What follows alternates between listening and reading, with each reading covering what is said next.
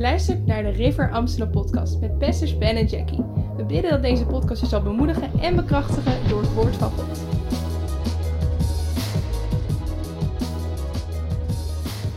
Een leider moet gezalfd zijn.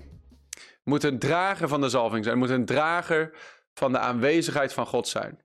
Uiteindelijk, als je de zalving niet hebt, kun je maar heel weinig doen. We gaan kijken naar Exodus hoofdstuk 33, waar Mozes dit ook beaamt vanuit zijn leiderschap. Hij was natuurlijk al een tijd een leider.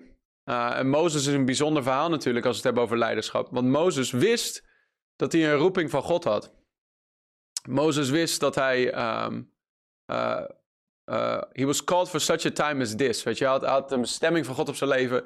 En hij wist, hij moest iets doen met zijn positie die God hem gegeven had. Groeide op in het huis van Farao, maar was natuurlijk een Israëliet van geboorte.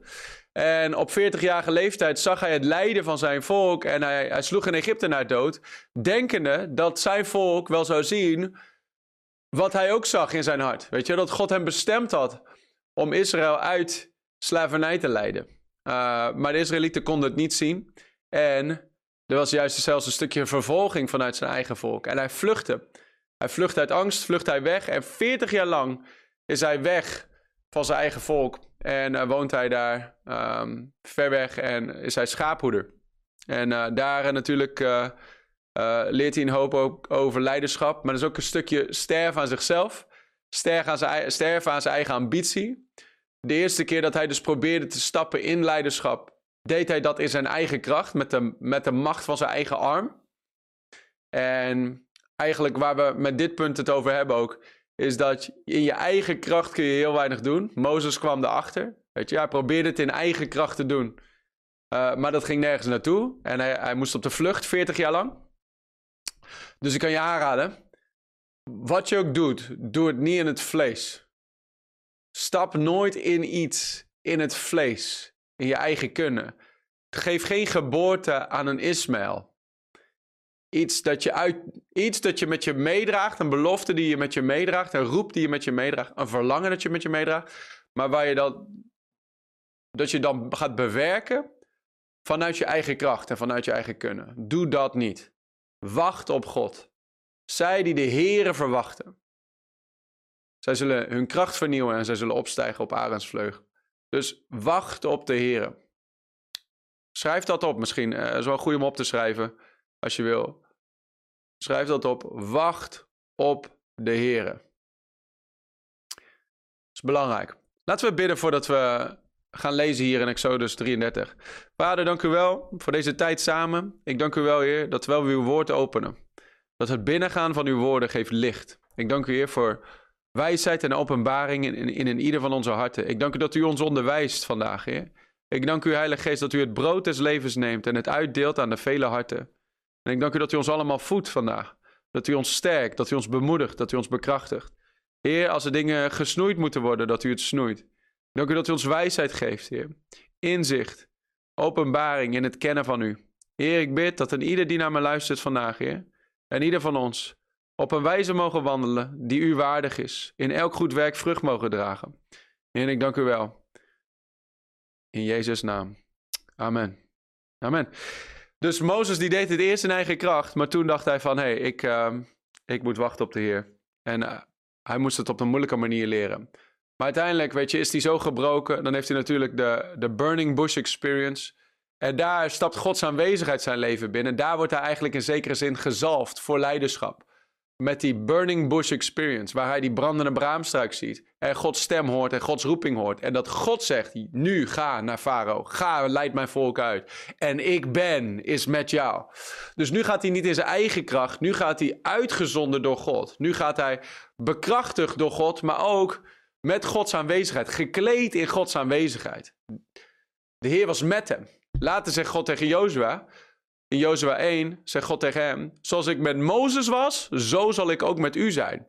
Als leider wil je dat hebben, dat God met je is. David wist dat ook. Hij zei, als God met ons is, als God met me is, wie is dan die onbesneden Filistijn? De strijd is niet aan mij, de strijd is aan de Heere. De twee verspieders, Caleb en Jozua, die zei het ook. Er zijn reuzen in het land, maar als God met ons is, dan zal elke reus vallen voor onze neus. Dan is er in andere woorden geen probleem. Jesaja, wil jij helpen met die Facebook comments, want ze scrollen niet naar beneden. Maar Mozes die had dat dus dat hij het in eigen macht probeerde te doen, maar toen met de brandende braamstruik, toen liet hij God het doen. Maar nu wat er gebeurde dus, toen werd hij dus leider over Israël. Hij leidt ze uit Egypte naar het beloofde land. Maar dan op een gegeven moment zondigt Israël op zo'n wijze dat God zegt, hey jongens, leuk geweest, maar ik ga niet meer mee. Ik ga nog steeds mijn belofte vervullen, want ik ben trouw aan mijn woord. Maar ik persoonlijk ga niet meer mee. Ik ga niet in jullie midden wonen. Ik stuur mijn engel. Thanks, Josiah. Ik stuur mijn engel om met jou mee te gaan. En Mozes die vindt dat geen leuk statement. En Mozes die nadert tot God en die maakt zijn gebed tot God bekend. Dan komt hij voor Gods aangezicht hier in Exodus 33 vers 15. En dan zegt Mozes tegen God, als uw aangezicht, als uw aanwezigheid, als uw presence niet meegaat, laat ons dan van hier niet verder trekken.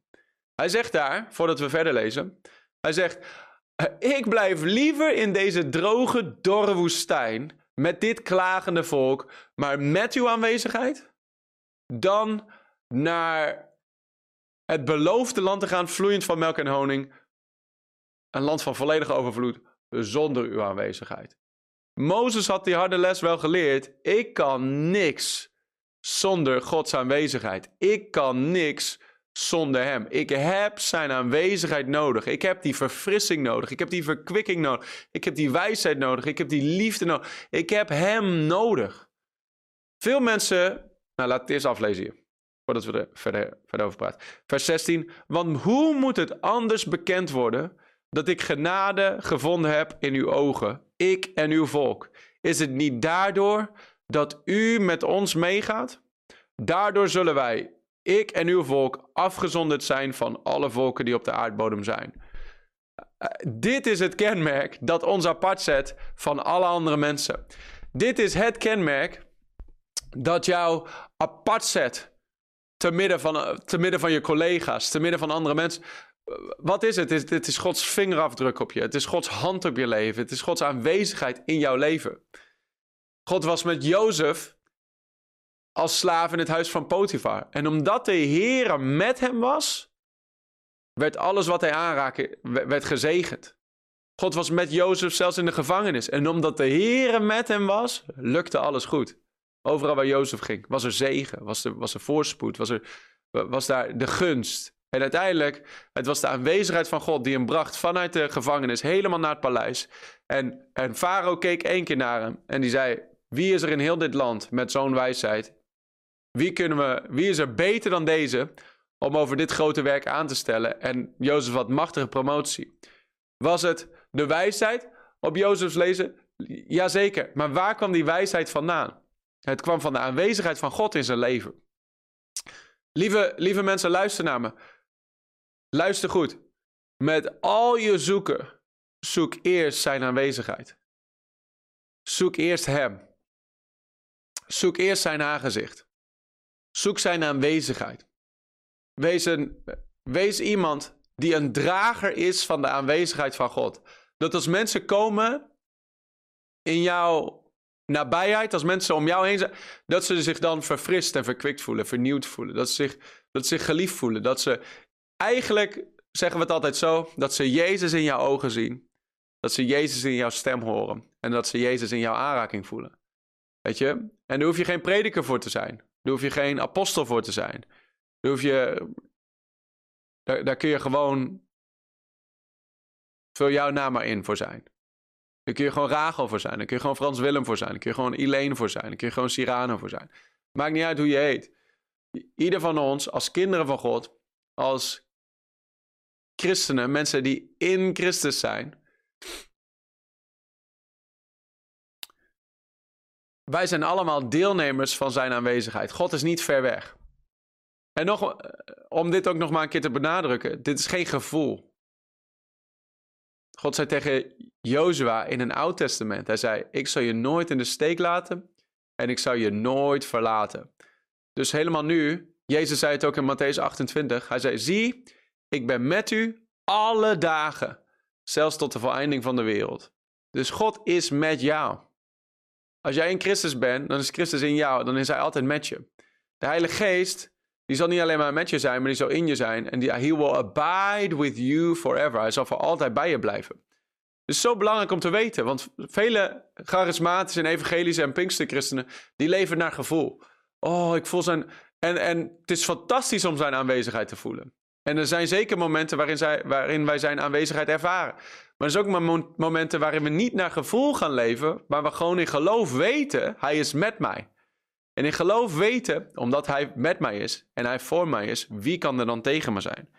Als leider heb je dit nodig, dat Gods hand op je leven is en dat Gods aanwezigheid sterk in je leven is. Hier in Handelingen hoofdstuk 4 hadden Petrus en Johannes dit ook, waarin andere mensen naar hun keken en zeiden van, man, er is iets anders aan deze gasten. Handelingen 4, vers 13. Er staat, toen de Farizeeërs nu de vrijmoedigheid van Petrus en Johannes zagen en merkten dat zij ongeleerde en eenvoudige mensen waren, verwonderden zij zich en herkenden zij hen als mensen die met Jezus samen geweest waren. Dus zij zagen aan Petrus en Johannes, dit zijn gewoon normale gasten. Dit zijn dus in het natuurlijke niks bijzonders aan deze mannen. Er is niks waarvan we zouden kunnen zeggen, dat maakt hun super speciaal. Maar we zien wel dat ze met Jezus zijn geweest. En we zien de vrijmoedigheid op hun leven. En we zien de resultaten van Gods aanwezigheid. We zien die man die genezen is. Dus Gods aanwezigheid produceert iets in je leven. Dat ook al als jij een eenvoudig persoon bent. Je hoeft geen diploma's te hebben. Je hoeft geen speciale achtergrond te hebben of zo. Je kunt gewoon een normale persoon zijn. Maar met Gods aanwezigheid gaan mensen naar kijken en is er een soort respect. En uiteindelijk is leiderschap invloed. En je hebt geen invloed zonder dat mensen respect hebben voor jou. Veel mensen die proberen respect af te dwingen door hun eigen natuurlijke ding. Weet je? Door heel veel naar de gym te gaan. Of door heel hard te schreeuwen. Of door heel erg dominant te zijn en zo. Maar dat is allemaal aards. Dat is allemaal natuurlijk. En er is niks mis mee met naar de gym gaan. Luister goed. Maar het kan niet een crux zijn om onze eigen onzekerheden te verbergen. We moeten leunen op de aanwezigheid van de Heer. Hij is onze zekerheid. Omdat Hij met ons is, kunnen wij in de positie staan waar God ons inzet. En als Hij niet met ons is en als wij niet gezalfd zijn, dan kunnen we niks doen. Wat gaan we dan bereiken? Dan ben je alleen maar in het vlees bezig.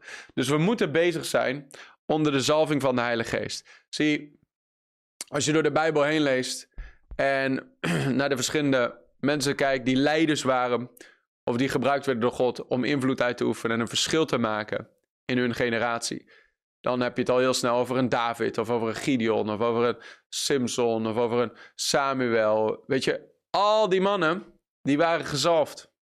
Ze waren allemaal dragers van Gods aanwezigheid. Hetzelfde met Petrus. We weten hoe Petrus was voordat hij gezalfd werd. We weten wat voor persoon hij was. We weten ook dat hij Jezus verloochende uit angst voor een paar mensen. Mensenvrees. We weten dat Jezus hem bestrafte en zei, Satan, ga achter mij. Dat was Petrus. Maar toen hij gezalfd werd, gebeurde er iets met Petrus, waarin hij nu opeens begint te preken en 3000 mensen komen tot geloof. Waarin hij nu opeens met vrijmoedigheid wonderen en tekenen begint te doen. Waarin hij nu opeens de religieuze orde van de dag begint te challengen. En tegen de regering zegt, hey, het is beter om God te gehoorzamen dan jullie. Wij gaan in de naam van Jezus blijven prediken of je het leuk vindt of niet. Wat was er met Petrus gebeurd? Hij was gezalfd. Hij was bekrachtigd. Hij was bekleed met de kracht van de Heilige Geest. Jij kan niet die droom van God in jouw hart vervullen zonder de zalving van de Heilige Geest. Je kunt het niet in eigen kracht. Jouw vermogen als een leider is volledig afhankelijk van God. Volledig afhankelijk. Veel mensen die leven in onafhankelijkheid van God en van de Heilige Geest, van zijn aanwezigheid. En eigenlijk is dat trots. Als wij denken van... dit stukje van mijn leven kan ik wel. En op zondag mag God wel iets tegen me zeggen. Nee, wij mogen ons hele leven onderwerpen aan hem. Ons hele hart openen voor hem. Al onze tijd geven aan hem. Weet je, we mogen ruimte maken voor de zalving. Als je ruimte maakt voor de zalving, maakt de zalving ruimte voor jou. Ruimte maken voor de zalving. Ik denk, een goede tekst om hierbij bij te pakken is Psalm 127. Psalm 127. Vers 1 en 2. Er staat, als de Heere het huis niet bouwt, tevergeefs zwoegen de bouwlieden daaraan. Als de Heere het huis niet bouwt, tevergeefs zwoegen de bouwlieden daaraan. Als de Heere de stad niet bewaart, tevergeefs waakt de wachter. Het is voor u tevergeefs dat u vroeg opstaat, laat opblijft, brood van smarten eet. Hij geeft het immers zijn beminde in de slaap. Ik ben een groot voorstander van hard werken. Ik hou niet van lui zijn. Ik denk niet dat het bijbels is om lui door het leven te gaan. Maar er is een balans. Er is een fine line tussen hard werken en zwoegen. En als je niet oppast, ga je zwoegen. Wat is zwoegen? Zwoegen is hard werken in het vlees. Zwoegen is hard werken met de mentaliteit of de hartshouding dat het allemaal van jou afhangt. Zwoegen is hard werken met de mentaliteit of de hartshouding dat het resultaat helemaal van jou afhankelijk is. Dat als jij het niet doet, dan gaat er niks gebeuren. Dan ben je in zwoegen bezig. Want dan ben je met eigen kracht bezig en dan ben je eigenlijk met de arm van het vlees bezig. De Bijbel zegt in Psalm, waar staat het nou? The blessing of the Lord makes rich. Proverbs 19? No. 10:19. Spreuken 10 vers 19. De zegen van de Heere maakt rijk. Maar zwoegen voegt er niks aan toe. Dus God wil ons zegenen. Hij wil het de beminde in de slaap geven. Betekent dat wij de hele dag slapen? Nee. Wat betekent het? Wij werken hard. Maar wij werken hard in afhankelijkheid van hem. Wij verwachten dat het resultaat van hem vandaan komt. Paulus zei het op deze manier. Hij zei, de een plant, de ander watert. Maar de toename, de vermenigvuldiging, is van de Heere. Dus wij hebben ons deel te doen. Maar onze hartshouding is, wij verwachten de zegen en de vrucht van God. Zie, dat brengt een hele andere dynamiek in je werk. Dat brengt een hele andere dynamiek in je leiderschap. Dat brengt een hele andere dynamiek in je bediening. Want je ziet veel mensen, ze zijn of gewoon, ik hoef niks te doen, het hangt allemaal van God van, ik doe werk gewoon op zondag en that's it.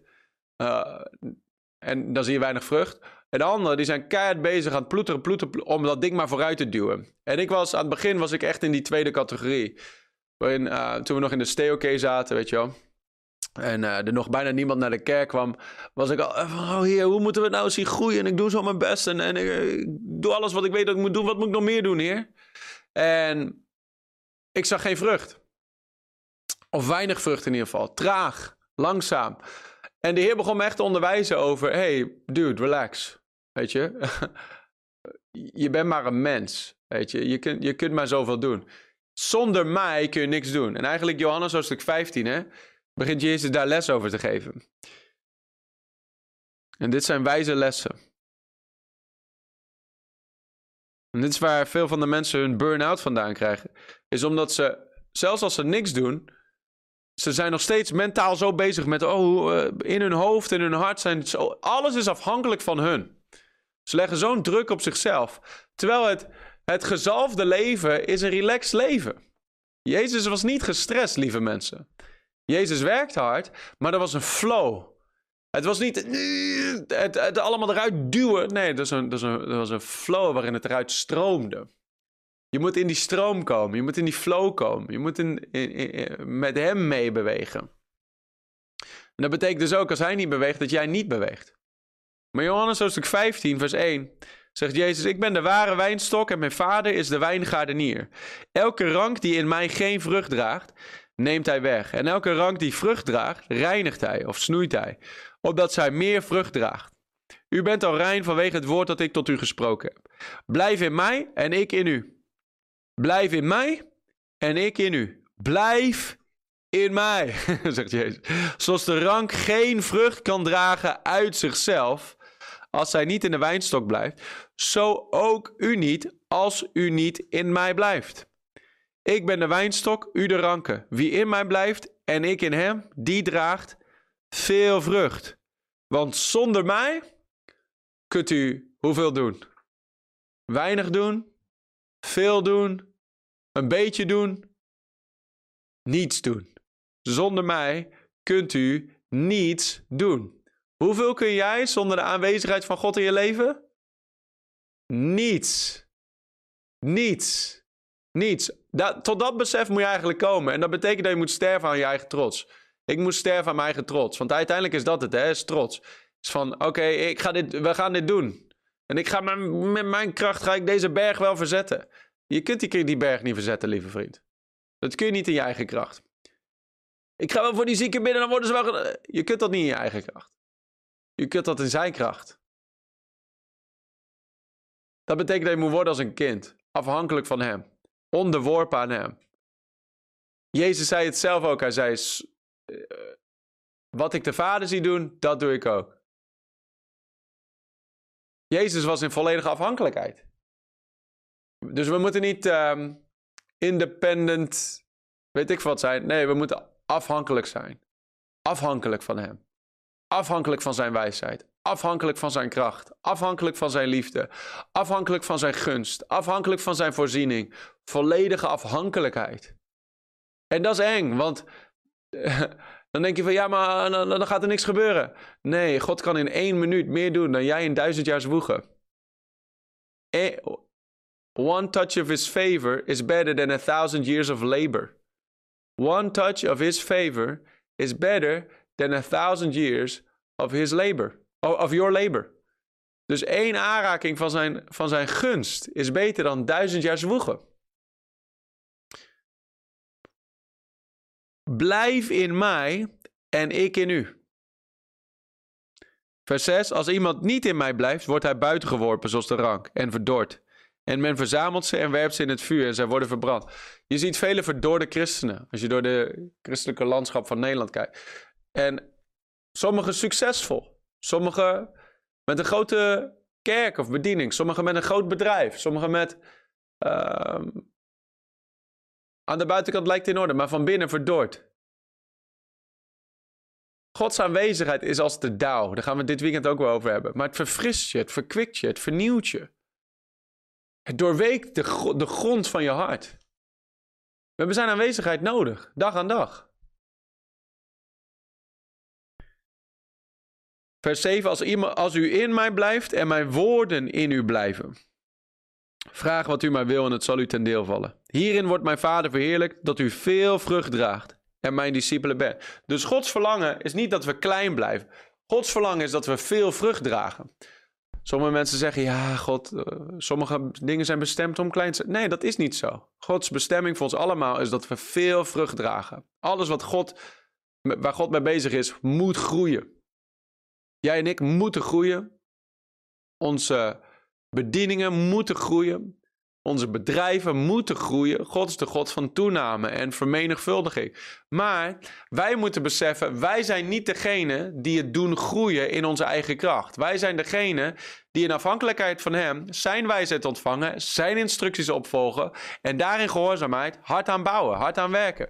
Dus wij zwoegen niet tevergeefs, want de Heere bouwt het huis. Wij zeggen het continu. Deze kerk is niet Ben en Jackie's kerk. Wij hebben hem opgericht, maar de Heere heeft hem uiteindelijk opgericht. Het is zijn huis en de Heere bouwt zijn huis en de poorten van de hel zullen hij niet overweldigen. Daarom hebben wij een zeker fundament hier zo. Want hij bouwt zijn huis. Dus alles wat we doen en elke stap die we zetten, moeten we doen in afhankelijkheid van hem. Dat haalt de frustratie weg. Veel mensen zijn gefrustreerd. Het vlees is zeer frustrerend. Mozes is ook gefrustreerd. Ik ga die Egyptenaar wel doodmaken. En dan 40 jaar lang in de woestijn. Dat is frustrerend. Maar wandelen in de perfecte wil van God. En wandelen in step with him. Daar zit vreugde. Dat is de flow. Psalm 46 vers 10 en dan gaan we naar de volgende punt. Er staat, laat af en weet dat ik God ben. In het Engels staat er, be still and know. Psalm 46 vers 10. Be still and know that I am God. Voor sommigen van jullie strebers is het goed om af en toe even je handen van de dingen af te halen. Ja, maar dan valt het allemaal in elkaar. Laat het maar in elkaar vallen dan. Uiteindelijk, laat God maar bouwen wat hij wil bouwen. Want uiteindelijk wat hij bouwt is onwankelbaar en onschudbaar. Haal de druk van jezelf af. En stap in de flow van de Heilige Geest. God kan je zo 's ochtends wakker maken en zeggen, hey, doe dit. Hey, ga daarheen. Hey, bel die persoon. En zo met die leiding van hem, weet je wat er gebeurt? Kun je in 1 maand meer doen dan anderen in een jaar doen. Mijn broer is daar een mooi voorbeeld van, Bas. Een paar jaar geleden, binnen zijn werk, binnen zijn werk heeft hij een bepaald target voor het jaar om te behalen. En volgens mij moest hij voor €1 miljoen aan business binnenhalen dat jaar. Voor zijn bedrijf. Voor het bedrijf waar hij voor werkt. Nou, dat was nog nooit gedaan, maar Bas die ging schieten op een hele grote klant, waar hij in 1 contract dat hele target voor het jaar binnen kon halen. En meer dan €1 miljoen. Een klant van meer dan €1 miljoen. Een project van meer dan €1 miljoen kon hij in 1 keer binnenhalen. Zijn baas zei tegen hem van, hey, dat is een beetje te groot voor ons, weet je, dat is nog nooit gedaan. Dat is echt vele malen groter dan onze grootste klant ooit. Ik weet niet of je daar je tijd wel aan moet verspillen. Ik weet niet of zij wel voor een kleine club als wij gaan. Bas zei, nee, ik heb gunst. En mijn broer die wandelt echt zo in zijn werk. Weet je wel, gewoon onder de gunst van God. In de zegen van God. Niet onder de stress. Maar verwacht het van God eigenlijk, weet je wel. En dus dat jaar, je raadt het al, Bas haalt die klus binnen. Een project van meer dan €1 miljoen. Eigenlijk zijn hele target voor het jaar in 1 klus. Zonder zwoegen, zonder zweten. Wat denk je? Ze hebben die jongen gelijk promotie gegeven. Ze hebben hem een nieuwe Audi gegeven. Ze denken, deze jongen moeten we hier houden. Die haalt goede klussen binnen. Hé, maar waar anderen keihard voor moeten werken het hele jaar door, deed hij gewoon gewoon door de gunst van God. Er waren andere kandidaten die beter waren. Maar dat bedrijf zei, Bas, ik weet niet waarom. We willen gewoon met jou werken, man. Hij zei, ja, ik weet wel waarom. Halleluja. Weet je, dus de zegen van de Heer maakt rijk. Zwoegen voegt er niks aan toe. Wat is dat? Dat is Gods aanwezigheid in je leven. En uiteindelijk als leider, ik dacht aan het begin, toen we nog in Steelke zaten, ik dacht dat ik goed aan het leiden was. Weet je wel, goed hard aan het werk, goed bezig. Maar niemand volgde. Kijk je achterom, er is niemand die achter je aankomt. Kom je op zondag, er is niemand. Waarom? Je bent allemaal je eigen kracht aan het doen. Ze volgen jou niet om jou. Ze moeten Jezus in jou zien. Ze moeten Jezus in je stem horen. Dat is waar het respect vandaan komt. Dat is waar mensen zeggen, dat vind ik mooi, daar wil ik achteraan. Die stem, daar wil ik naar luisteren. Die leider, die wil ik volgen. Eigenlijk wat Johannes de Doper zei, ik moet minder worden, zodat hij meer kan worden. Dus daar kunnen we allemaal mee aan de slag. Minder worden, zodat hij meer kan worden. Next point. De 10e, maar nog niet de laatste, van de 10 essentiële kwaliteiten van een leider. Want we hebben een bonus en ik denk niet dat ik er vandaag aan toe kom. Dus dat geeft ons weer perspectief voor volgende week. Maar vandaag nog, een leider moet besluitvaardig zijn. Wil je dat opschrijven? Besluitvaardig. Iemand die besluiten durft te nemen. Heel belangrijk.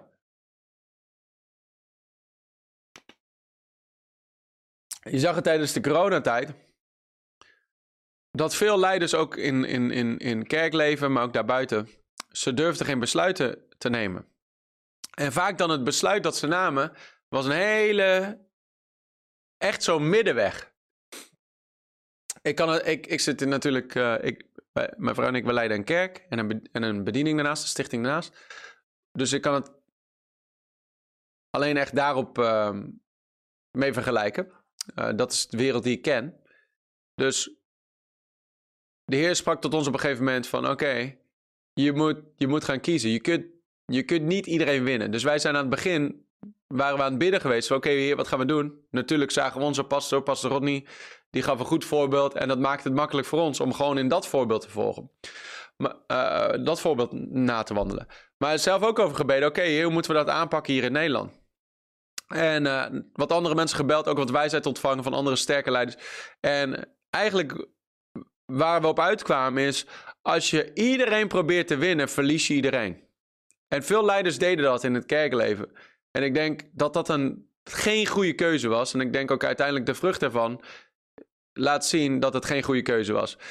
Sommige mensen die probeerden een middenweg te nemen als leiders, waarin ze bijvoorbeeld, we willen niet die mensen verliezen die het allemaal spannend vinden en die eigenlijk wel vinden dat we afstand moeten houden en voorzichtig moeten zijn en echte regels moeten volgen. Die mensen willen niet verliezen.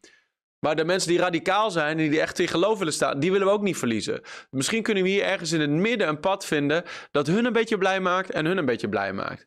Weet je wat er gebeurt wanneer je die middenweg kiest? De mensen die het allemaal spannend vinden, die vinden jou te radicaal. De mensen die radicaal zijn, die vinden jou te slap.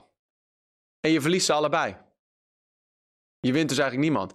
Dus doordat je geen besluit durft te nemen, of linksom of rechtsom, om maar iedereen blij te maken, maak je iedereen boos. En verlies je iedereen. Grote fout, denk ik. Verlies je iedereen mee. Daarom staan de kerken bijna leeg nu, na COVID. De mensen komen niet terug. Omdat er geen duidelijke richting was en geen duidelijk besluit genomen werd vanuit het leiderschap. Als leider moet je besluiten durven maken. Je moet harde keuzes durven maken. En dat is heel moeilijk. Ik weet hoe moeilijk dat was de afgelopen 2 jaar om continu te navigeren. En voor mij was het continu. Weet je, dus geen handboek van als er een wereldwijde pandemie komt, dan moet je A, B, C doen. Nee, dat bestond niet. Dus je moest echt in afhankelijkheid van de Heilige Geest gaan en ook, weet je wel, in wijsheid gaan navigeren. Zo gaan we, die koers varen. En op een gegeven moment moet je een besluit maken en dat besluit gewoon volgen. Niet heen en weer, niet linksom, rechtsom, de ene dag dit, de andere dag dat. Nee, deze kant zijn we opgegaan en dit is het. We gaan niet wijken van onze koers. Je moet gewoon een koers varen. Als leider moet je een weg durven inslaan en daar gewoon in gaan.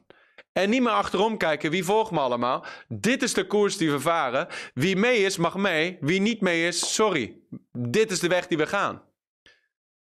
Toen we aan het begin van, toen we net de kerk startten, in 2013, kende niemand in Amsterdam. En wij waren druk bezig met evangeliseren en outreach doen en mensen proberen te bereiken. En we waren vanaf dag 1 hebben we echt het besluit genomen. Hey Joram uit Nijkerk, welkom. Sarah, goeiedag, hoi. Ik zie veel nieuwe namen langskomen. Maria natuurlijk ook, van harte welkom. Gideon, goed je te zien. Petra, ook volgens mij helemaal uit het zuiden. God zegen. Leuk jullie allemaal te zien. Wij probeerden natuurlijk... vanaf dag 1 hebben we besluit gemaakt. Wij gaan nieuwe mensen bereiken. We willen nieuwe zielen bereiken. We gaan niet in iemands anders vijver zitten vissen. Wij willen verloren zielen, verloren mensen bereiken. Die willen we in de kerk hebben. Dus zo gingen wij bouwen aan de gemeente. Maar op een gegeven moment krijg je mensen binnen. En ik kwam natuurlijk met een sterke visie naar Nederland. Met een sterk DNA naar Nederland. Maar op een gegeven moment krijg je mensen binnen. En krijg je mensen die dan zeggen van... Oké, we vinden dit een fijne kerk. Maar dit, ja... En dan iemand anders... Weet je wel, die komt dan na een zondag, mooie preek, maar ja, misschien kun je scherpe randjes een beetje af. Misschien kun je dit wat minder. Dit vinden we niet zo fijn. Dit vonden we in onze vorige kerk fijn of wat dan ook, weet je wel. En als jonge leider, ik was 27 toen. Weet je, als jonge leider sta je daar dan met je visie. Je wil geen mensen kwijtraken. Je wil juist bouwen, je wil groeien, je wil doorbraken zien. En je zegt van, man, Misschien moet ik wel een beetje water bij de wijn. Misschien moet ik wel een beetje concessies doen. In dingen waarvan ik weet dat ze mijn DNA zijn, mijn karakter zijn. Mijn roeping zijn. De visie van God zijn op mijn leven. Misschien moet ik daar wel een beetje in snoeien. Om maar wat meer hier in Nederland erin te passen. Misschien is het iets te Amerikaans allemaal. Want zo noemen mensen dat al snel. Als je radicaal bent, on fire bent, vol van de Heilige Geest bent, weet je wel, gelooft in voorspoed, gelooft in genezing, dan vinden mensen het al gauw Amerikaans. Terwijl ik het gewoon in de Bijbel gelezen heb. En volgens mij is de Bijbel niet in Amerika geschreven. Maar goed. Als jonge leider begon ik er zo aan te denken van misschien moet ik wel een beetje water bij de wijn doen. Misschien. En ik heb één zondag voor, ik denk 5 minuten geprobeerd om een gewone Hollandse prediker te zijn. Weet je wel, gewoon. Welkom, fijn dat jullie er zijn vandaag. Ja, we gaan het vandaag hebben over 7 stappen naar een fijne kerk. Dat was niet echt die preek, maar we gewoon probeerden gewoon eigenlijk iemand anders te zijn. Niet wie God me gemaakt had te zijn. Weet je? Waarom? Omdat ik zeg van, ik wil al die mensen niet verliezen. Ik wil iedereen blij maken eigenlijk.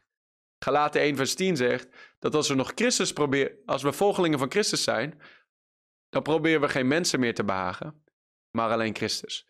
Dus 5 minuten probeerde ik dat mezelf in dat keurslijf te stoppen en uiteindelijk zei ik, hier pas ik niet in. Dit is het. Dit is Saul's armor. Dit is de wapenrusting van Saul. Dit past me niet. Geef mij maar die 5 gladde stenen en die slingen. Daar gaan we het wel mee doen. En als mensen het niet leuk vinden, too bad, so sad. Dit is wie wij zijn. En toen hebben we een besluit gemaakt. Opnieuw dat besluit gemaakt. Dit is wie wij zijn. Dit is onze visie. Dit is ons DNA. Dit is hoe onze diensten eruit zien. We gaan zielen winnen. We gaan de Heilige Geest laten bewegen. Mensen gaan lachen. Mensen gaan huilen. Mensen gaan krijsen. Mensen gaan vrijgezet worden. Mensen gaan genezen worden. Mensen gaan gered worden. We gaan het hebben over radicale voorspoed. We gaan stappen van radicaal geloof nemen. We gaan geloof prediken. Dit is wie wij zijn. We zijn een Heilige Geest revival kerk. Vol geloof. En wij durven grote stappen te zetten. En wij geloven voor grote dingen hier in Nederland. En als je het niet leuk vindt, dan is misschien dit niet jouw gemeente. We moesten een besluit maken. Dit is het. Niet anders. Als je dit niet leuk vindt, dan zijn er nog 1000 andere kerken in Amsterdam alleen al, die misschien wel beter bij jou passen. Maar dit is wie wij zijn and it ain't gonna change. It's not changing. Er zijn wel bepaalde dingen die gaan veranderen. We gaan steeds meer groeien. We gaan steeds uitmuntender worden. We gaan steeds volwassener worden. We gaan steeds meer leiders oprichten. Weet je, er zijn dingen die veranderbaar zijn. Dingen die groeien gaan. Maar van de kern is not changing. En de kern is heel duidelijk. We zien dammen en dijken breken. We zien dit land bevloeid met de kennis van Gods heerlijkheid. We zien menigte in de vallei der beslissingen. Die moeten gered worden. We zien een leger van gelovigen, vurige mensen opstaan. Mensen die zielen winnen. Mensen die in het zakenleven ondernemen. Radicale voorspoed. Radicaal geloof. We geloven in wonderen. We geloven in tekenen. We geloven in het boek Handelingen vandaag.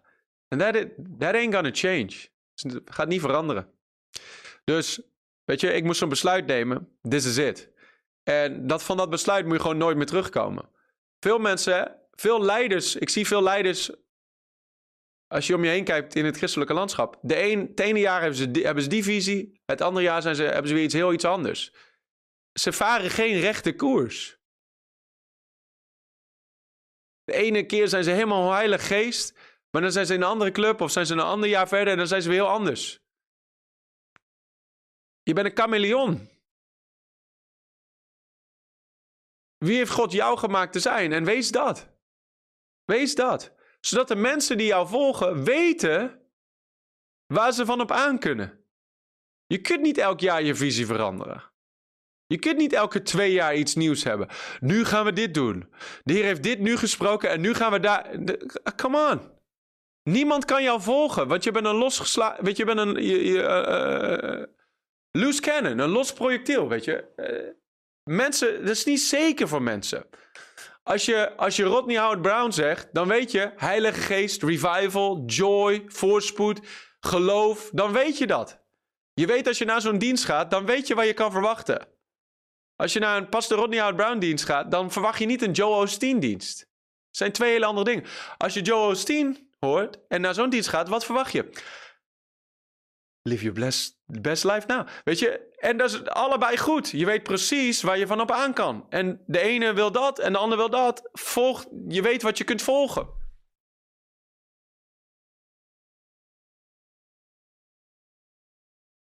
Zou toch wat zijn als... En daarom verliezen mensen nu heel veel respect en geloof. Ze verliezen het in de politiek. Omdat de politieke leiders, weet je wel, die beloven allerlei dingen. Die zeggen, we willen dit doen en we willen hiervoor staan. Maar uiteindelijk in achterkamertjes doen ze heel iets anders. Dan kun je niet verwachten dan maakt het niet uit of je christelijke naam hebt op je partij. Veel christenen verliezen hun geloof en vertrouwen in die partijen, omdat ze staan niet voor de dingen waarvan ze zeggen, of waarvan mensen verwachten dat ze daarvoor staan.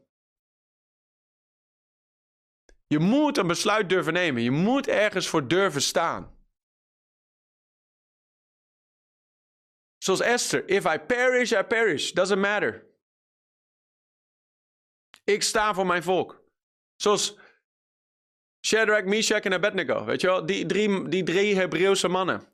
O koning, wij gaan niet buigen voor uw beeld. Wij bidden alleen tot God. En als het betekent dat we gaan branden, we branden liever dan dat we buigen. We gaan niet buigen. We hebben een besluit gemaakt. Als leider moet je besluiten durven maken. Toen ik aan het lessen was voor mijn rijbewijs. Toen mijn instructeur,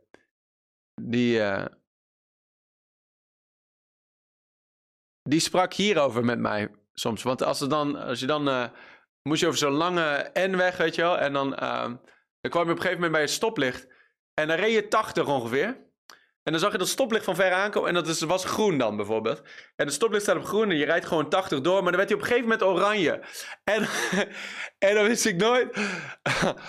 Oké, moet ik nu remmen? Moet ik nu gas geven? Ben ik nu te dichtbij? Dan ging mijn hoofd zo... Oh, wat moet ik nou doen? En dan raakte ik helemaal verstijfd. En dan durfde ik geen besluit te nemen. En regelmatig stapte dan hij op de rem voor mij. Of gaf hij gas voor mij. Ik weet niet of hij gas kan geven. Maar dan zei hij gas geven. Maar hij moest mij helpen om een besluit te maken. Ik durfde het besluit niet te maken. Ik was helemaal bevroren. En daardoor kon ik het besluit niet maken dat ik moest maken. Maar in een auto is het zeer belangrijk dat je snel beslissingen maakt. Weet je, ik ga stoppen, of ik ga doorrijden, of ik ga die persoon voorlaten, of ik zie dat kind oversteken, ik moet snel op de rem trappen. Weet je, je moet besluiten kunnen maken. En eigenlijk leiderschap is zo'n auto besturen. Je hebt allemaal mensen in de auto zitten, misschien een grote bus, misschien een vliegtuig. Vol met mensen. En je bent mede verantwoordelijk om die mensen op de juiste bestemming te krijgen. Maar ze komen er nooit als jij niet beslissingen durft te nemen. Die beslissingen omvatten ook af en toe tegen iemand zeggen, hey, jij vaart niet in de juiste koers mee. Of jij komt mee in de koers. Of de in of de uit. Dat is ook besluit maken. Als je mensen in dienst hebt bijvoorbeeld. Dan moet je af en toe met iemand een gesprek hebben. En helaas soms dit ook. Dat hey, als je niet meevaart op die koers waar wij in het varen. Als je niet de tools en de handvaten die wij je aanreiken gaat gebruiken. En groeit en doorbloeit en meebeweegt. Sorry, dit schip gaat verder. Maar als jij niet meegroeit, dan gaat dit schip verder zonder jou. Dat is ook besluitvaardigheid. Als leider moet je besluiten durven nemen. Ik weet nog toen wij van ons eerste, dat hotelpandje zeg maar, dat hostelpandje, zaaltje, naar ons eerste eigen pand gingen. Dat was was in Eiburg, Diemer Parklaan. Sommigen van jullie zijn er geweest. Maar dat was zo'n appartementencomplex en we hadden de benedenverdieping, hadden wij de hoek. En boven ons zat een fitnesscentrum. En dat was ongeveer 260 vierkante meter die we daar hadden. En dat gingen we dan fulltime huren. Dat was ons eerste ding dat we echt fulltime hadden. En dan maakten we een zaaltje van 120 stoelen of zo. En een kinderkerk en een kantoortje en een keukentje. En dat moest helemaal verbouwd worden zo. Maar voordat we daar kwamen, waren we dus op zoek naar onze eigen plek. We wisten, we moeten verder groeien als kerk. We moeten de bijbelschool starten. We moeten een plek hebben waar we door de weekse activiteiten kunnen doen. Waar we van waaruit wij onze missie kunnen gaan vervullen. En we kwamen bij een pand in West. En 2 weken later bij dit pand in Eiburg. Toen we dat pand in West kwamen, dat was 500 vierkante meter. 2 keer zo groot als die ene in Eiburg. Het was hoger plafond. Het was op een industrieel gebied. Dus geen buren rondom, geluidsoverlast, al die dingen meer. Er zaten wat toiletten in. Het was meer af dan de dingen in Eiburg. En het was ook nog eens iets goedkoper. Dus in het natuurlijke, alles leek beter daar. Groter, goedkoper, meer af, industrieel, meer parkeerruimte. Alles beter. Maar toen ik in Eiburg daar dat pand binnenliep, had ik daar de yes. En daar had ik nog twijfels. In Eiburg liepen we daar binnen. Ik wist, dit is hem. En oké.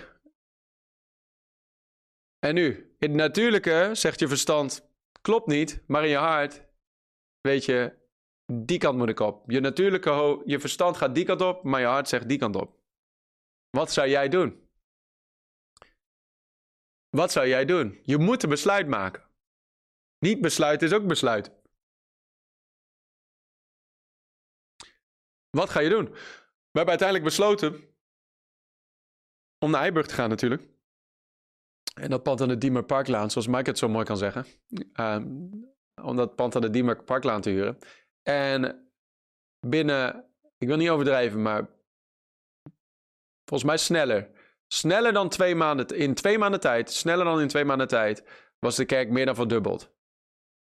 Meer dan verdubbeld. Veel mensen zitten nog steeds vandaag in de gemeente bij ons, die in Eiburg erbij kwamen. Mensen waren aan het bidden specifiek. Sommige mensen hebben een vrouw gevonden, doordat wij naar Eiburg zijn gekomen. Dus het was een goede keuze. Goede keuze. Veel mensen waren aan het bidden in Eiburg. Stuur een kerk hierheen. Stuur een kerk hierheen. Stuur een goede kerk hierheen. En wij kwamen daar en boom. Dus het was een goede keuze. In het natuurlijke hadden we die kant op moeten gaan. Maar Gods geest leidde ons die kant op. Welk besluit zou jij nemen? Het is belangrijk om een besluit te maken. En het is belangrijk om besluiten te nemen onder de zalving van de Heilige Geest. Onder de inspiratie van de Heilige Geest. Welke besluiten maak jij? Met wie ga je trouwen? Dat is een grote. Sommige mensen missen hun roeping omdat ze de verkeerde persoon trouwen. Letterlijk. Ik ken individuen vandaag die een roep van God op hun leven hebben, maar die niet wandelen in de perfecte wil van God voor hun leven, omdat ze de verkeerde persoon getrouwd zijn. Wees niet de volgende in dat rijtje van vele slachtoffers. Hoor je me? Wees niet de volgende in dat rijtje van vele slachtoffers. Vele roepingen die verloren zijn gegaan, omdat iemand de verkeerde persoon trouwde. Dus trouw de juiste persoon. En daarom is het belangrijk om als single al te gaan horen wat zegt God. Om Gods stem al te leren herkennen. Want als je Gods stem niet leert herkennen, dan ga je altijd voor wat je vlees wil, wat je ziel wil. Ik las zo'n verhaal van een oud verhaal over een ezeltje. Dat ezeltje, die liep dwars door een gebied waar geen eten was voor hem, geen water was voor hem. En hij was heel erg dorstig en hongerig geraakt van zijn lange reis.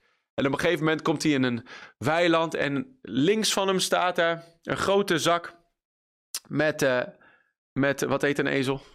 Graan.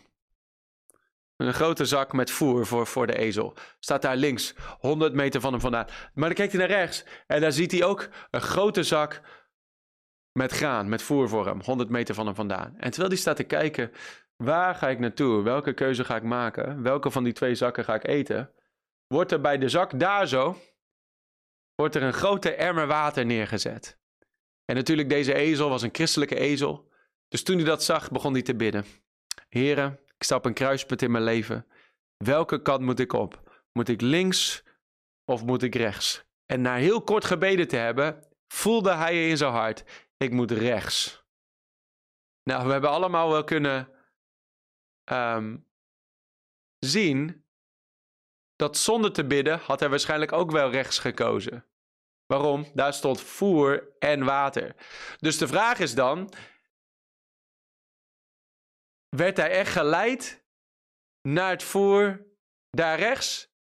Of was het zijn eigen ziel of vlees dat geleid werd naar die emmer water daar zo?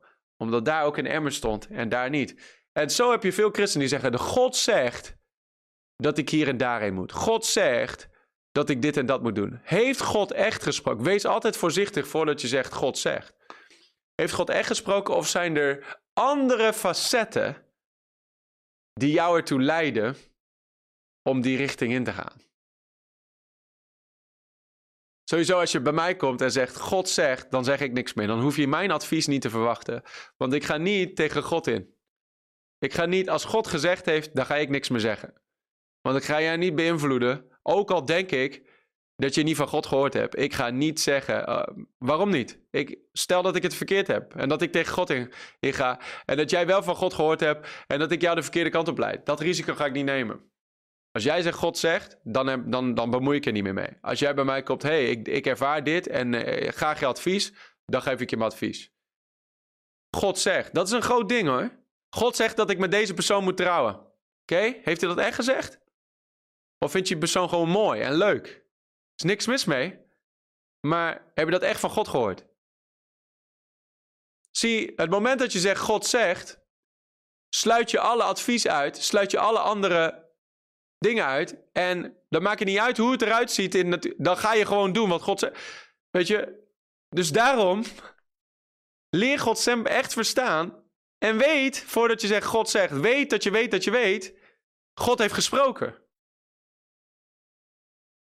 Toen God sprak tot mij over Nederland, kom naar Nederland. De dam en dijken zullen breken. Wat ben ik gaan doen? Ik ben naar mijn voorganger gegaan. Ik zeg, voordat ik er maar een woord uit krijg, zei hij, hier gaat hè. Ik zeg, ja, ik ervaar van wel.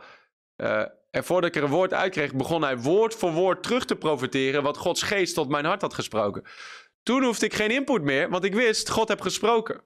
We gaan. Ik kan vandaag vertrekken. Ik ben klaar om te gaan. Waarom? God heeft gesproken. Maar sommigen bewegen, en eigenlijk gaan deze twee heel erg hand in hand. De twee punten die we vandaag bespreken. Met Gods aanwezigheid gaan en decisiveness, besluitvaardigheid. Toen Israël geleid werd uit Egypte, toen was daar de wolkolom die hen overdag beschutte van de hitte van de nacht, die hen leidde. En 's nachts hadden ze de vuurkolom die hen beschutte van de kou van de woestijn en ook van de wilde dieren daar in de woestijn. God was daar in die kolom, in die wolkolom en God leidde hen met die wolkolom en met die vuurkolom. En als die wolkolom optrok en verder trok, dan moest Israël erachteraan. Want daar was hun beschutting, daar was hun bescherming, daar was hun koelte, daar was hun voorziening. Het was allemaal daar in Gods aanwezigheid. Ik kan me zo voorstellen dat die wolkolom verder trok en dat sommige Israëlieten zeiden, ik heb hier net mijn kamp opgeslagen, ik heb net mijn tent helemaal in orde en nu moet ik... Nee, ik blijf hier. Ik blijf hier. Oké. Dat besluit mag je maken. Maar daar is geen voorziening. Daar is geen bescherming. Daar is geen beschutting. Daar is niet Gods leiding. Zie, het is belangrijk om te zijn op die plek genaamd daar. Op de juiste plek, op de juiste tijd. Om te wandelen in de perfecte wil van God voor je leven. Iemand vraagt... Oh, het bericht is alweer weg. Oké. Geen belangrijke vraag dus. Oké.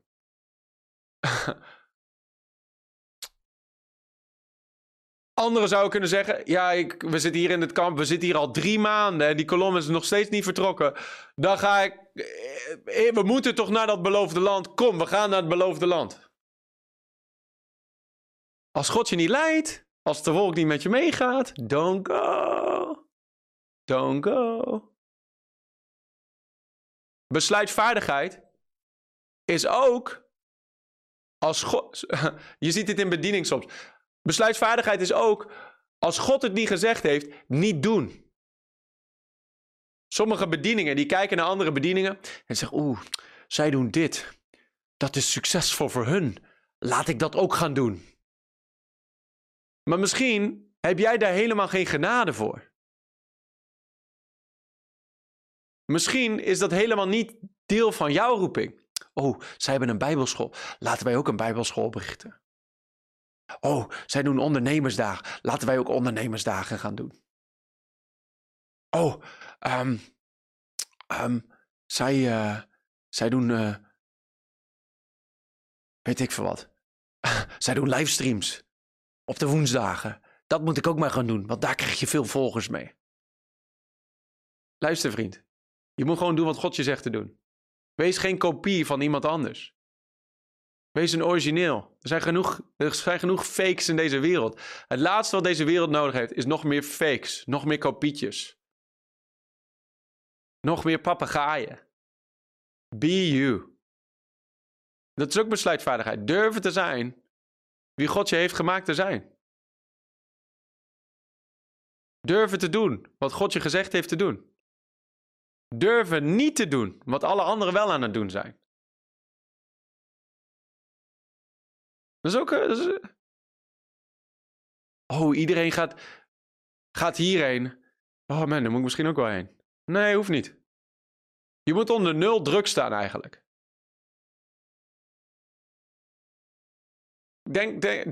Denk aan David bijvoorbeeld. David toen hij bij Goliath kwam.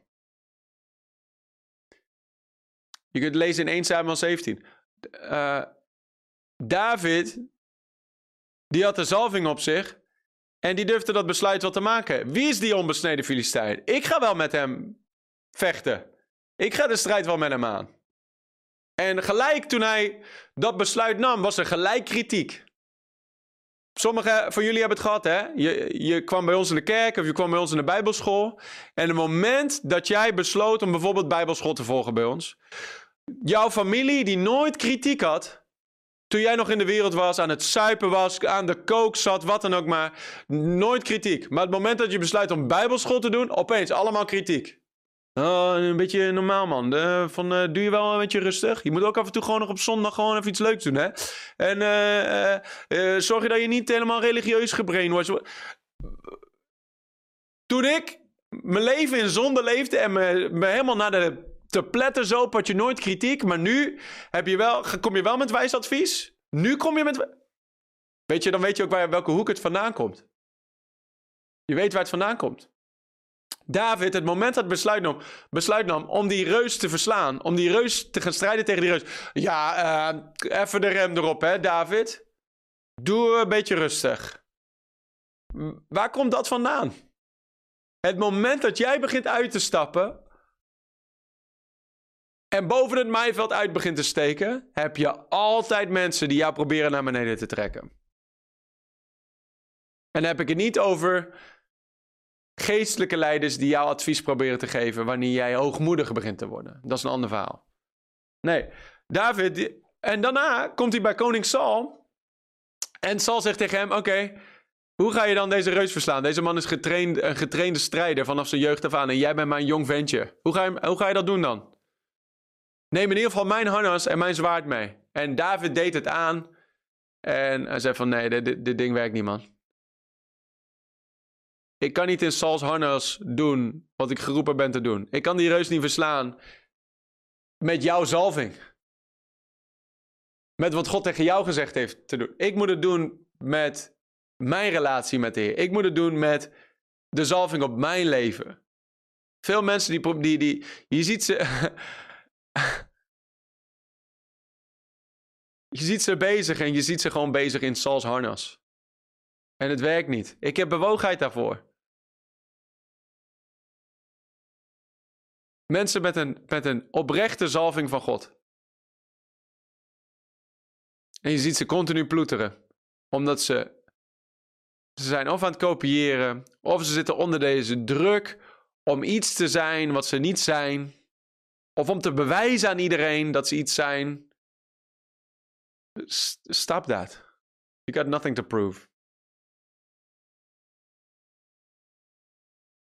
Wees gewoon de beste jij van wat God jou bestemd heeft te zijn. Veel mensen doen dingen ook uit groepsdruk.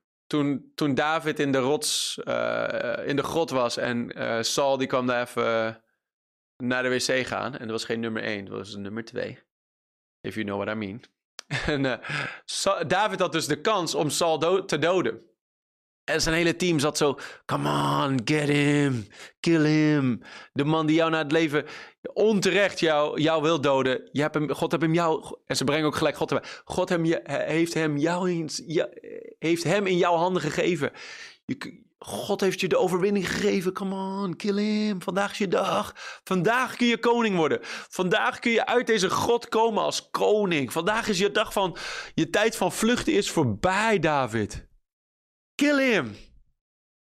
En David onder die druk kroop hij zo naar Saul toe. Maar toen hij dichtbij kwam, zijn hart overtuigde hem. Ik kan de gezalfde van de Heer niet aanraken. Ik kan hem niet doden. Ik kan hem geen kwaad doen. Ik heb te veel vrees voor de Heer. David begreep dat als je zelf naar de macht grijpt, wat je zelf bewerkt om te pakken, moet je ook zelf bewerken om te houden. Wat je in je eigen vlees probeert te grijpen, moet je ook in je eigen vlees proberen te behouden. Wat je zaait, zul je oogsten. Als jij naar de macht grijpt, dan zul je altijd mensen hebben die bij jou, onder jou komen en naar de macht gaan grijpen. Daarom dictators, zij grijpen naar de macht, zij vermoorden degene die voor hun president is of wat dan ook. En wat doen ze? Iedereen onder hun beginnen ze uit te moorden. Alle mensen die maar een beetje in tegenstem beginnen ze uit te moorden. Waarom? Omdat ze continu onder de angst leven dat iemand anders zal doen bij hun wat zij bij hun voorganger gedaan hebben. Zo werkt het leven. En keer op keer zie je het gebeuren. Dat er is iemand anders die komt en boom, die grijpt naar de macht. En wat zij gezaaid hebben, oogsten ze. En David zei, ik ga het niet doen. Ik ga zo mijn leven niet leven. Ik ga niet mijn hele leven leven in het paleis terwijl ik over mijn schouder moet kijken. Uit angst voor iemand die mij naar het leven komt. Die mij het leven wil wegnemen. Nee, ik ga het niet doen. En hij maakt het besluit, ongeacht de groepsdruk. Ongeacht wat alle andere christenen in zijn team tegen hem zeiden. Ongeacht wat zijn hele team onder hem tegen hem zei. Hij maakt het besluit, nee, ik ga dat niet doen. En dat betekende dus dat hij zijn hele team teleurstelde. Want zij wilden ook uit die grot komen. Zij wilden ook naar het paleis. Zij waren ook moe van op de vlucht zijn. Als leider moet je soms keuzes kunnen maken die niet iedereen leuk vindt. Keuzes durven maken die niet iedereen leuk vindt. En dat begint dus nu vandaag. Als je nog geen leider bent, dat begint vandaag. Bij welke keuzes maak jij vandaag? Keuzes maken is een kunst die je kunt leren. De juiste keuzes maken. Sommige mensen hebben een grote roeping, maar maken continu de verkeerde keuzes. Je kunt gezalfd zijn en domme keuzes maken. En dan wordt het niks met die zalving op je leven. Dus leer die kunst van goede keuzes maken. Jouw leven en de vrucht van je leven is een opeenstapeling van de goede keuzes die je gemaakt hebt. Ik zou hier vandaag niet zijn als ik niet met een godsvruchtige vrouw was getrouwd die bereid was om een prijs te betalen voor koning Jezus. Dan was ik hier vandaag niet geweest. Dan hadden we vandaag niet de vrucht gezien die we zien. Sommige mensen vragen je, hoe zie je een bloeiende kerk in Amsterdam? Hoe heb je dat gedaan? 1000 keuzes. Dat begon al helemaal voor Amerika nog, toen ik mijn hart aan Jezus gaf. Maar daarna de keuze om naar de juiste bijbelschool te gaan. Dat was niet iedereen's keuze. Anderen zeiden van je moet naar die. Leiders zeiden je moet naar die bijbelschool, je moet naar die bijbelschool. Ik voelde maar dat ik moet naar die bijbelschool. En dan de keuze om een universitaire studie opzij te leggen om de roep van God te volgen. Keuze. Om je carrière op het altaar te leggen is een keuze. Dan, ik weet nog één dag. Weet je, ik had natuurlijk bedrijfskunde gestudeerd. Ik heb bachelor in bedrijfswetenschappen, al die dingen meer. En werd ik aangenomen als persoonlijk assistent van Pastor Rodney. Grote eer. Grote eer. Maar niet velen kunnen die job doen, omdat het een zeer veel eisende job is. Niet zozeer veel eisend in de zin van, je moet super slim zijn of zo. Meer veel eisend in je karakter. Je slaapt weinig, je werkt lange dagen, je hebt weinig vrije tijd. Je staat altijd op de been. En je moet gewoon bereid zijn om wat er ook maar op je afkomt, om het aan te pakken. Dus eigenlijk elke dag is wat ga ik vandaag doen? En we waren niet op reis die week en we waren gewoon thuis in Tampa. En ik woonde ook bij hun thuis. En gewoon dienen daar binnen het huis. Dus van alles en nog wat gedaan.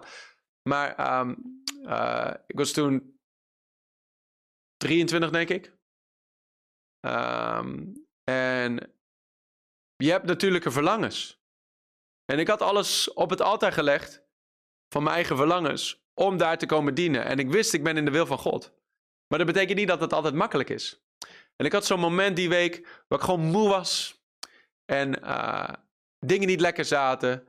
En dan komt de vijand ook met gevoelens van eenzaamheid. Ik zit in een vreemd land, helemaal alleen. Weet je, het jaar daarvoor zat ik nog met mijn broer samen. Nu ben ik helemaal alleen hier. Ben continu aan het werk, ben gewoon moe, weet je. En ik had van die gedachten. En natuurlijk, de vijand komt altijd op je zwakste moment. Daarom zeggen we altijd, maak nooit grote keuzes terwijl je moe bent.